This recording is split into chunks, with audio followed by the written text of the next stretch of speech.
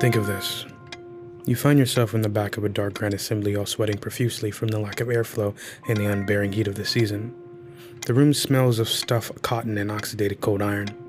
You look around seeing every corner of the room stationed with polished oak desks with dark green covered lamps sitting on them. Just 2 years prior, the Edison Company installed lights in this building. As far as you can tell, there are probably hundreds of people from all walks of life in the middle of a hot debate. You lean back in your chair and unbutton your top button before you get sneezed on by the person sitting adjacent to you. You look down at your suit and hands in disgust. Then there you notice the position of the sunlight hitting your desk. It's noon. You're late. You push away from the table in front of you, forcing your chair back as you grab your briefcase and dash out the double doors of the grand room. You run down the corridor, squeezing between people in the hall. You exit the building and move around the incoming crowd like a motorist, weaving in and out of traffic, scurrying down a block until you approach a modern but traditional building with greenery plastered across the walls, roof, and over 3 letters that sit atop. P-A-T. It looks out of place amongst the 19th century high-style architecture, but you take a deep breath and you enter. You move past the sunlit corridor and the gray brick ground and glide through the sliding door. The train station is bustling with people all living their own lives. Laughter and discussions are heard as you move towards your platform. You look around the station in awe. It's like you've jumped into the future. Pictures move and make sounds. The temperature of the station is cooler and purer than outside. Even the people dress differently. You trip over a foot of a man sleeping on a bench with a newspaper over his face, but you keep going. You move in close to the rest of the crowd, waiting for your train, when a man beside you starts to speak. You're the person I sneezed on. Sorry about that. I seem to be allergic to politics and old people. And I know you're wondering, how'd I get here so fast? Well, science. After you. Nothing like the train of thought to get you places you never imagined you'd go. It looks like we're moving. This is when all the fun begins. By the way, hi, I'm Cal, and I don't understand celestial geography.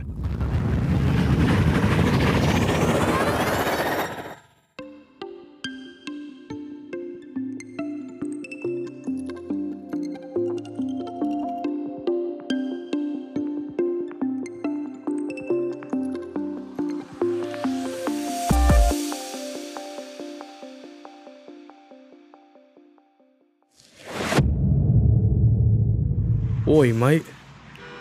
I sound more like a sailor. Do you remember that scene at the end of Charlie and the Chocolate Factory in the glass elevator where they looked over the city? Doesn't this remind you of that? Just floating over England? Wow. Look at that officer putting a ticket on that vehicle. Whoever that car belongs to, they're going to be mad, man. Mad. Speaking of vehicles, they get around using GPSs, or global positioning systems. If you didn't know, now you know. Now, this is no small feat. There's a lot of science that goes into this, but basically, you throw up a satellite like Starlink, and it shoots out data, which is highly accurate measurements of time, and its position back to a receiver that calculates its own location or 4-dimensional positioning in space-time. These satellites have these cool clocks that are atomic, but that's a whole different conversation. But they're synchronized with another clock on the ground. What's relevant about GPSs to our topic is GPSs uses longitude and latitude in their geographic coordinate system. And like the GPS or old maps, astrologers and astrophysicists depend on landmarks to identify the location of many celestial bodies, such as planets, stars, and galaxies, kind of using the same thing. For instance, take London. If you look at a map or GPS, the city would be split up into small squares or a grid, and you would use coordinates, longitude, and latitude to find locations. We just do the same thing with an Earth map or a celestial map. I think we kinda have to go to space for this.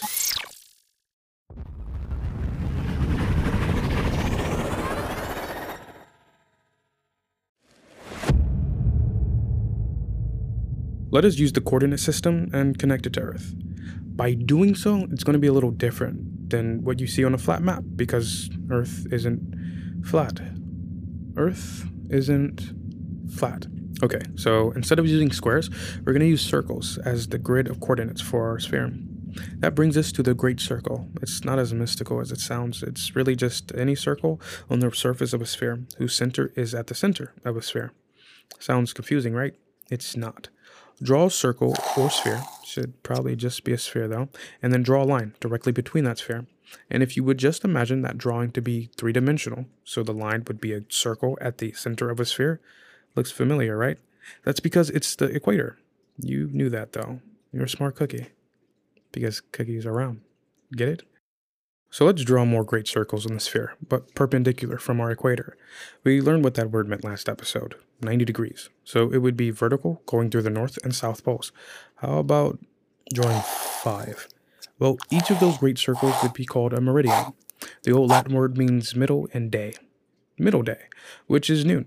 And this is because the sun passes the meridian or great circle at noon. So, whatever meridian you are at, if the sun crosses you at its highest, it would be noon. Every point on Earth would have one of these great circles or meridians going through it. Let's go back to the Grand Assembly Hall.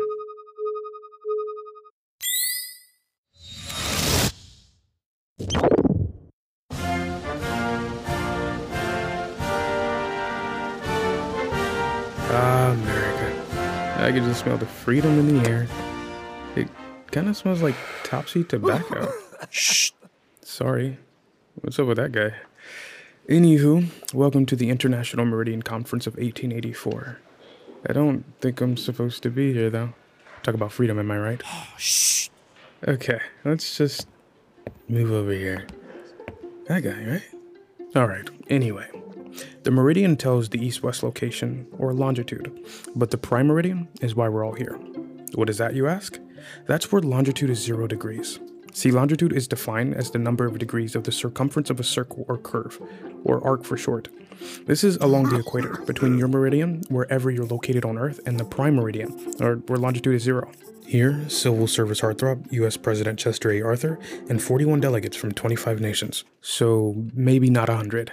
They met to select exactly where the prime meridian would be, and they picked Greenwich, England, because it was the site of the old Royal Observatory, and because it was between Europe and the United States. A lot of nations abstained from this, though.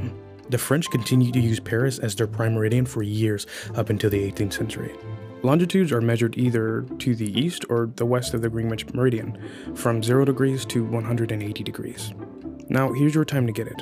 Right now, our longitudinal meridian goes to Washington, D.C. We are located 77 degrees longitude west from the prime meridian, or Greenwich, England. Now, to finish the coordinate system, we need to know our latitude. Latitude is measured either north or south of the equator, from 0 to 90 degrees. Your latitude or north-south location is the number of degrees of arc you are away from the equator along your meridian. So if your longitude here in Washington, D.C. is 77 degrees, our latitudinal meridian would be 38 degrees. Watch your step. 38 degrees from the equator. Remember, that's the line or the great circle that separates the northern and southern hemispheres. Ready. Do you remember when we learned that the North and the South Pole were both 90 degrees from the equator? So that means both their latitudes are 90 degrees. We're about to blow some 1884 minds. Press the button.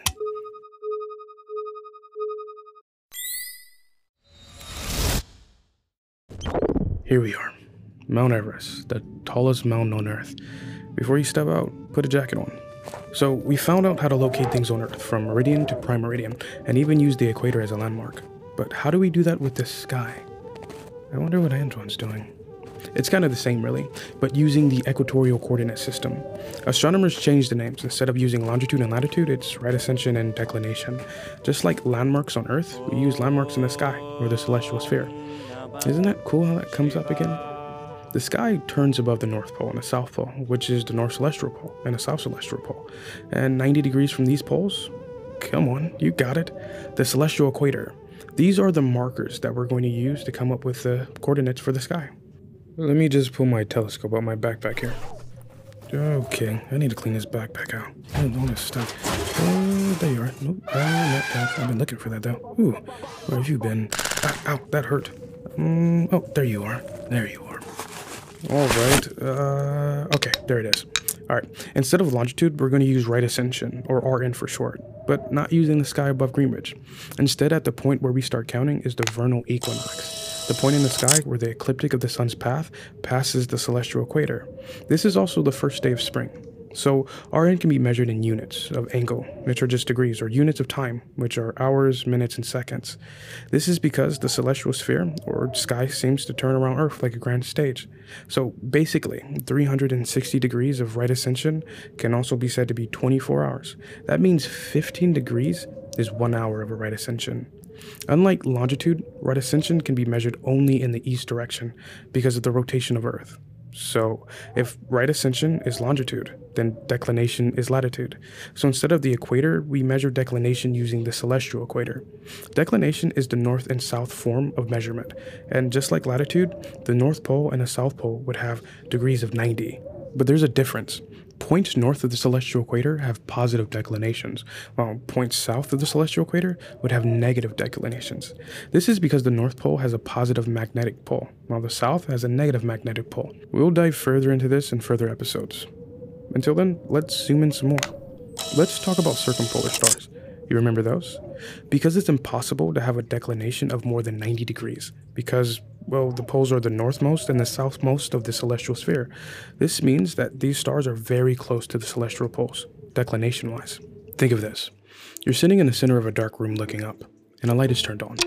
The light is at your waist, and you start to spin slowly. You have no idea whether you're spinning or the light was spinning, but it seems to rotate around you, leaving and coming into your sight from your peripheral. So this light would be at the equator, at 0 degrees.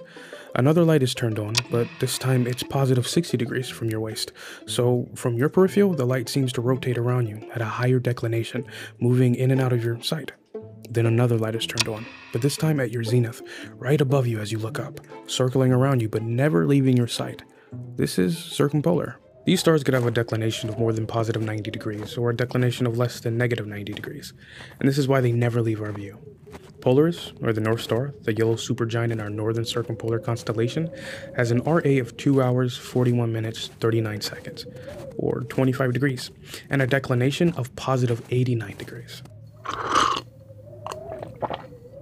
Okay. Before you say anything, I didn't bring enough hot chocolate to share. I promise you wouldn't like it anyway. It's not even good, alright? I promise you I got you next time. So let's get back to business. So why is this so important? Because of geography. We know that Earth's axis tilts 23.5 degrees. If we know where we are on the planet and where certain celestial objects are in the sky, we might even be able to get to know how seasons are made. Let's go back to space.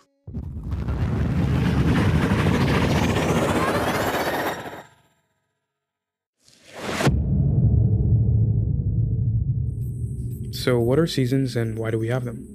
Seasons are a division of the year. Basically, some people a long time ago decided to divide the year into 4 different ecological changes. This helped a lot, especially when you were trying to raid your enemies. Don't want to be caught slipping. Literally. If you look out the window, don't worry, it's UAV protected. The Earth, on its 23.5 axial tilt, is taking its annual path around the Sun. That's about 365 days. But here's the cool thing. If you look closer, the axis points the same way going around the Sun. So that means the North Pole is always pointing in the same direction.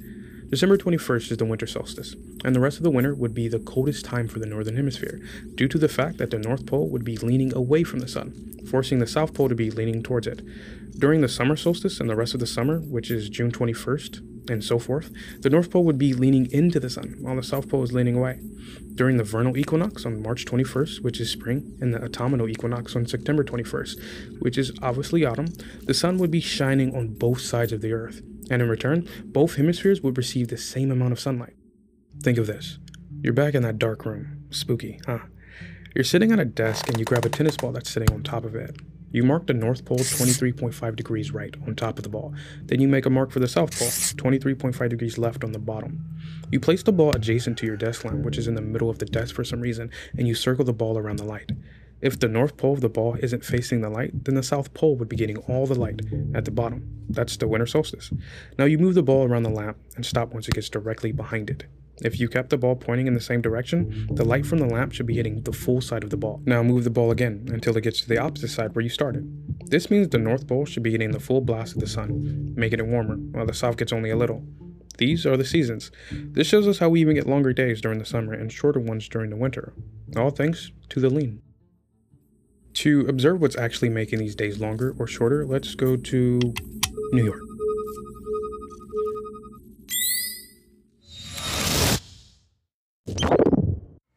So this is New York, huh? I've never been. So New York is in the Northern Hemisphere, and it experiences all 4 seasons. For us to grasp the information, let's take a note from the last episode, and imagine the sun traveling around the Earth. That path around Earth would be called the ecliptic. We remember because the Earth is tilted 23.5 degrees, the sun is tilted upwards 23.5 degrees from our celestial equator. With all this being said, let's look up to the sky above us. It's almost June 21st when this episode will be released, and we know that June 21st is the first day of summer, meaning the North Pole would be pointing towards the sun, so the sun would be north of the celestial equator, which would make its declination positive. Because of its location in the sky and the lean of the Earth, the sun would spend more time in the sky in the northern hemisphere, high above the horizon here in New York, and other places in the northern hemisphere. It would take 15 hours for the sun to move across the sky and set under the horizon again. Speaking of that, let me take my jacket off. Look at those kids playing with the fire hydrant. You gotta love Old Harlem. That's illegal.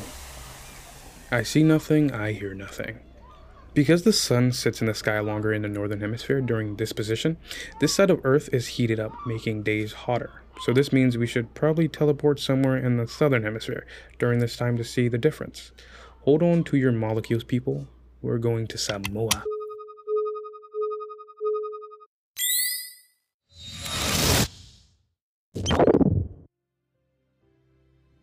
Everyone is sleeping here at this time in Samoa. It's really peaceful, isn't it? When the sun is up over the northern hemisphere, the sun is down in the south. But once our sky does a rotation around us, the sun will rise, but not as high as it was in New York. This is because the south pole of the Earth is pointing away from the sun during this time.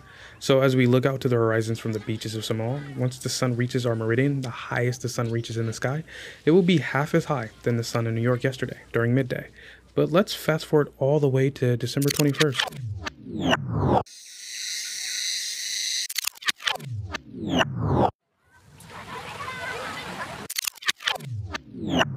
Now that the South Pole is pointing towards the sun is south of the celestial equator, meaning Samoa and other regions south of the equator experience longer days and shorter nights and even hotter weather. Hey, you want to see something cool? You ever see a train turn into a boat? Let's go to Hawaii and watch this. JP Morgan's wildest dream.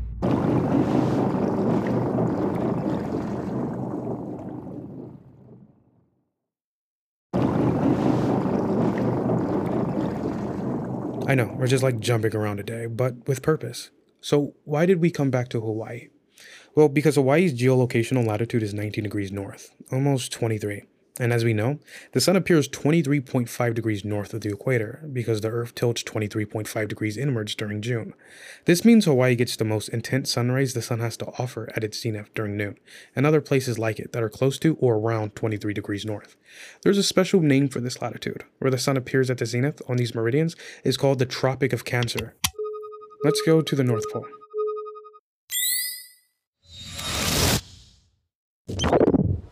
Hey, what's going on, Chris? Don't mind us, just passing through. Keep this between me and you. Else, I don't trust them. They just give me the creeps. Just smile and wave. Alright, where was I? Alright, during the summer solstice, the North Pole is pointing at the sun. And due to this, the sun's rays shine all around the North Pole, engulfing it in its magnificence. As we rotate, all places 23 degrees of the North Pole receive sunshine for 24 hours. Not 23 degrees from the equator like Hawaii, but 23 degrees from the North Pole like Iceland. And by the way, the North Pole is in Greenland. If we know the sun can only go as far as 90 degrees north because the North Pole is 90 degrees and that's the northmost of the Earth, then we know that positive 67 degrees is the southmost latitude where the sun can be seen for a full 24 hours in the Tropic of Cancer. Like Alaska with a latitude of 66 degrees that has a day where the sun never goes down. How do we know this? 90 degrees, the northmost latitude, minus 23 degrees, the latitude where the sun is at its zenith because of our tilt, equals 67 degrees. This circle of latitude is called the Arctic Circle, above the Tropic of Cancer. June 21st also affects the southern hemisphere. All places that sit 23 degrees off the South Pole don't see the sun for 24 hours. This is called the Antarctic Circle. You see how we didn't teleport to the South Pole? That's because we're going to speed up the time to December 21st, the winter solstice. The sun will be 23 degrees south of the equator, which will give it the negative declination. So this means the Arctic Circle on this day doesn't get any sun for a full 24 hours. Who turned off the lights? This means the Antarctic Circle gets the midnight sun. Everything is just turned around, and since the South Pole is now pointing at the sun passes through the zenith at noon at the latitude 23 degrees south. This is called the Tropic of Capricorn. So we have the Arctic Circle from 90 degrees north to 67 degrees north. From the North Pole to Alaska during the summer solstice, it gets 24 hours of sun, but during the winter solstice, it gets 24 hours of darkness. Then the Tropic of Cancer, The whole United States and continental Europe lies here. This is half the northern hemisphere, and the sun is 23.5 degrees north from the equator. Then the equator. Places that sit on the equator don't experience seasons like the rest of the world, but dry and wet seasons. Here, you'll see the driest of deserts like the Atacama, to the wettest of the regions like the Amazon. You know what? One more stop. Let's go to Ecuador.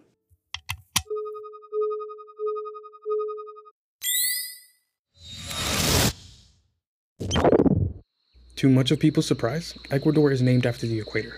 The official name for Ecuador is República del Ecuador, which translates to Republic of the Equator. Home to the Seris people and then later the Incans, this equatorial region has a tropical climate with a real severe rainy season. Places on the equator see little to no difference in daylight hours. Sunset and sunrise happen at the same time, 6 o'clock to 6 o'clock. Once again, this is because of the tilt of the poles. 12-hour days and 12-hour nights. Alright, another place to go.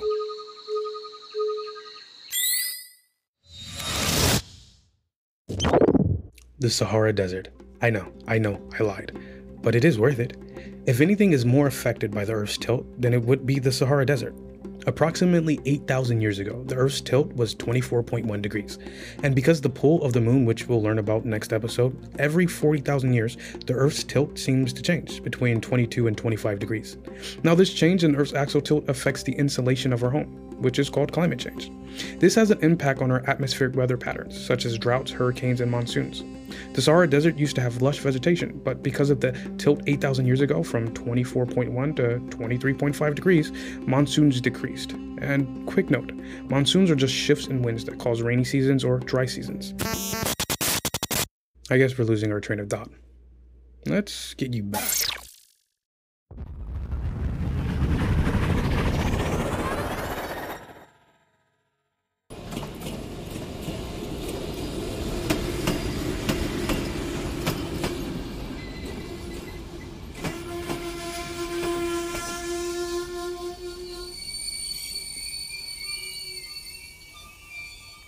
We learned a lot today about our world and our place in it.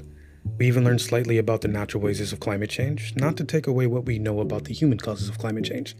And yes, I know the real world is a little different, and things may seem just a little off. Maybe the way we see stars because of our atmosphere, which causes refraction, or how light is scattered because of our atmosphere. And maybe June 21st isn't the hottest day for you. But always remember, even when things seem confusing and a little off the axle, stay positive, like a northern declination. Think of that.